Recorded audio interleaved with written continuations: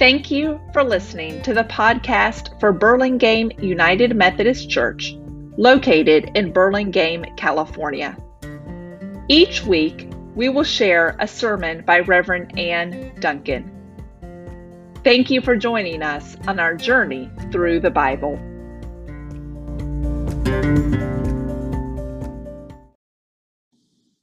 The Gospel reading is from the Gospel of Mark, chapter 2, verses 13 through 17. Hear now these words. Jesus went out again beside the lake. The whole crowd gathered around him, and Jesus taught them. As Jesus was walking along, he saw Levi, son of Alphaeus, sitting at the tax booth, and he said to him, "Follow me."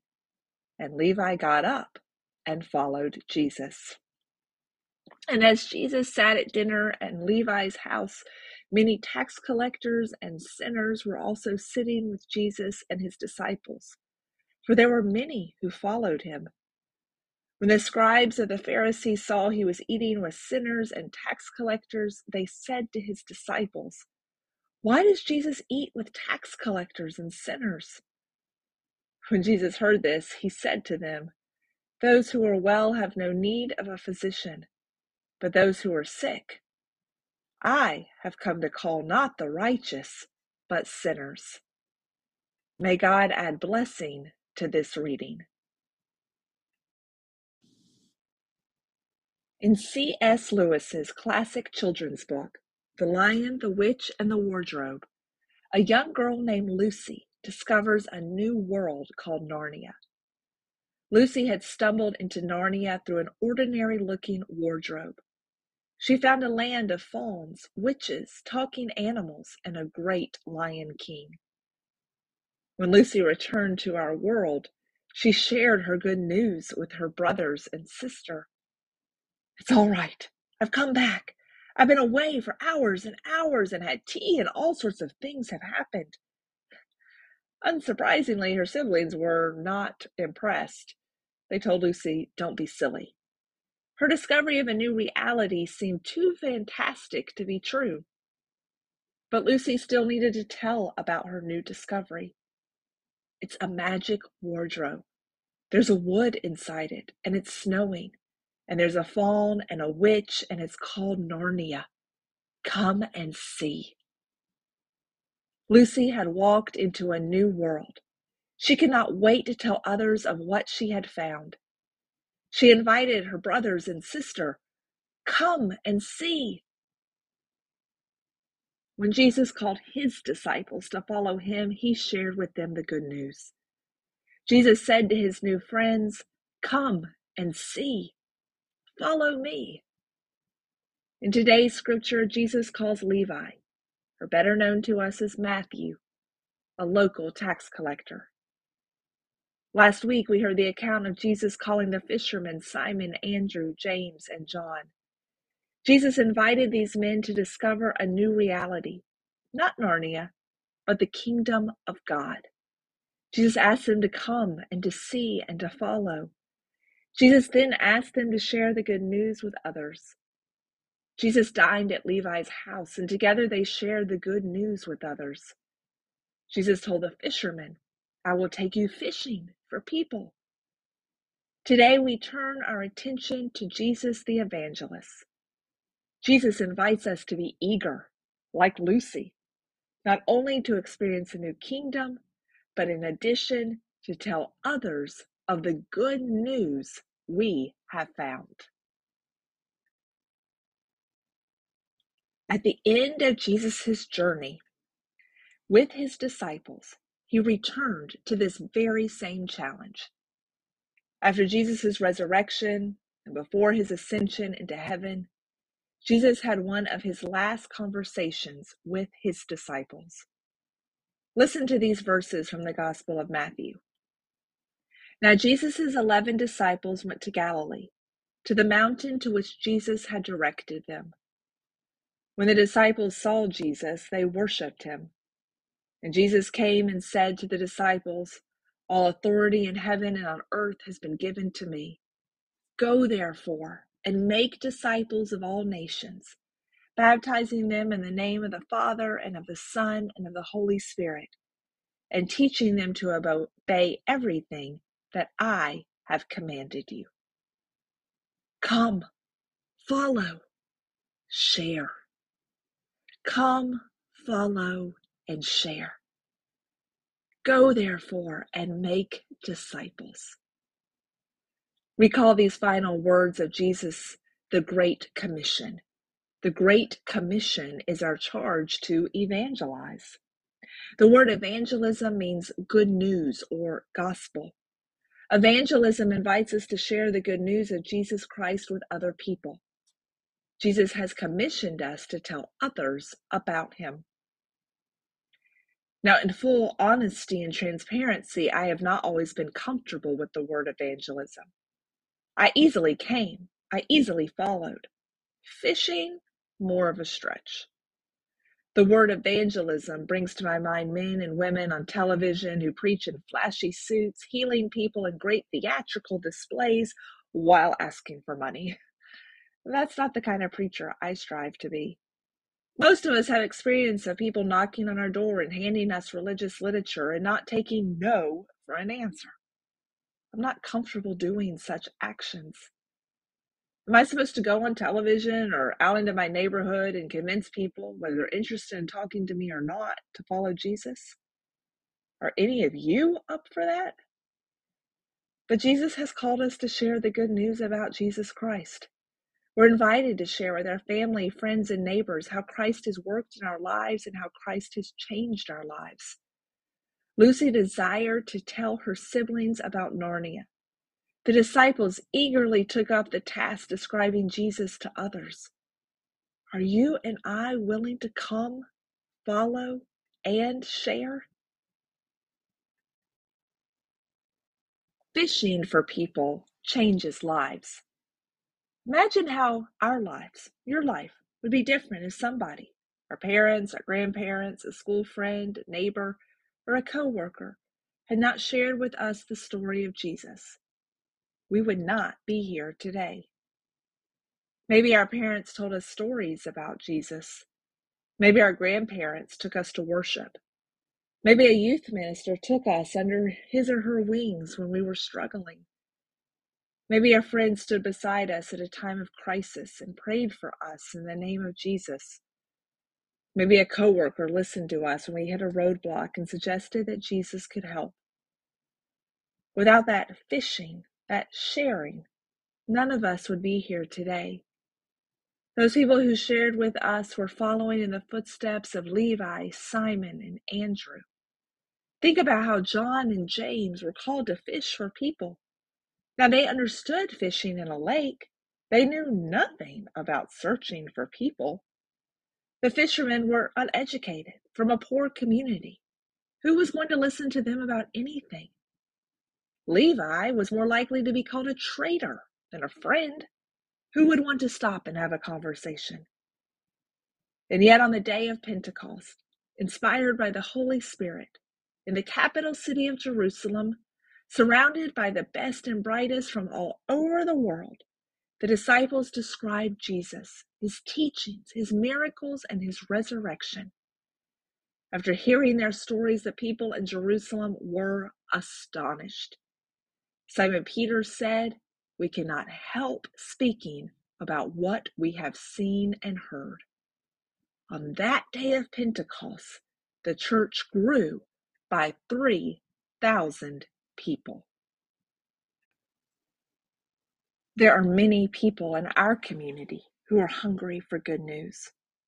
There are people within blocks of our congregation who long to hear healing words, comforting words, nurturing words, and saving words. Wherever you are today listening to this sermon, there are people in your community who are hungry for good news. When we learn to share our faith, we transform other people and discover more about our own faith. We utter words about God's love. We are able to live more fully while inviting others to do the same. Jesus did not hang out with only religious types. He talked with scribes, partied with Pharisees. He hung out with tax collectors and sinners. Who do you hang out with? Are you working with and meeting new people who may need to hear a good word? Maybe you have a coworker facing a major struggle. Maybe you have a friend who has been hurt and damaged. Maybe you know someone who used to go to church but has gotten out of the habit. You do not have to be an obnoxious evangelist. You only have to be a friend and tell a story. You only have to throw out the fishing net or drop a fishing line. And trust me, God will do the rest. And I know that such sharing can be intimidating. You may fear that if we talk about God in the wrong place, we'll never again be invited out to lunch or a party. We might assume that people don't want to hear what we have to say. We're uncertain about which words to use.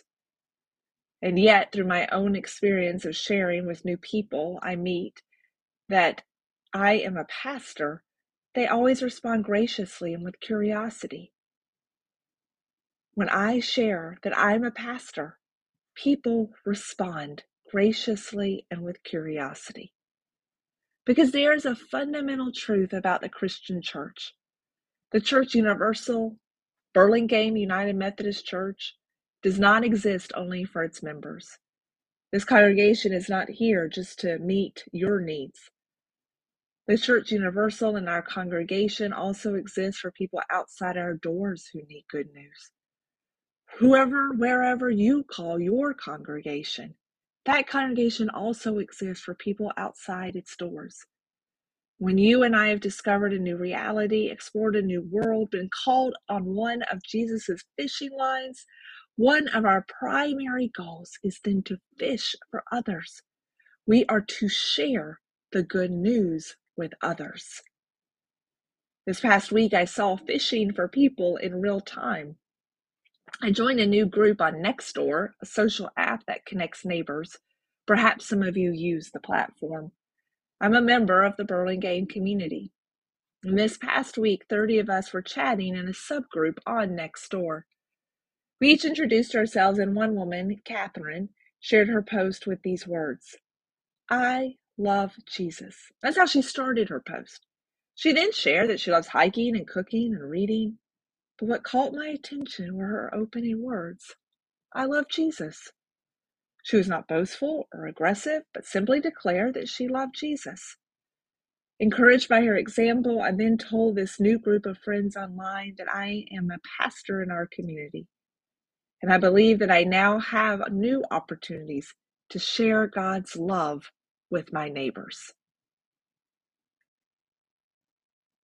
Now, let me share with you a quick word about the mission and vision statement of Burlingame United Methodist Church. If you're part of our community, great. Listen closely. If you attend another church, listen to what the mission statement is for your own church. Think about that. Maybe you can apply it to these same words I have to share now. Burlingame United Methodist Church does have a mission and vision statement.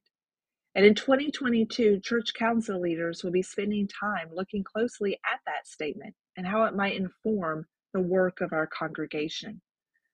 Here is what it says. Burlingame UMC exists so that all people are invited into our faith community, inspired by the life-changing love of God, and empowered to be followers of Jesus. Did you hear the first part of this statement?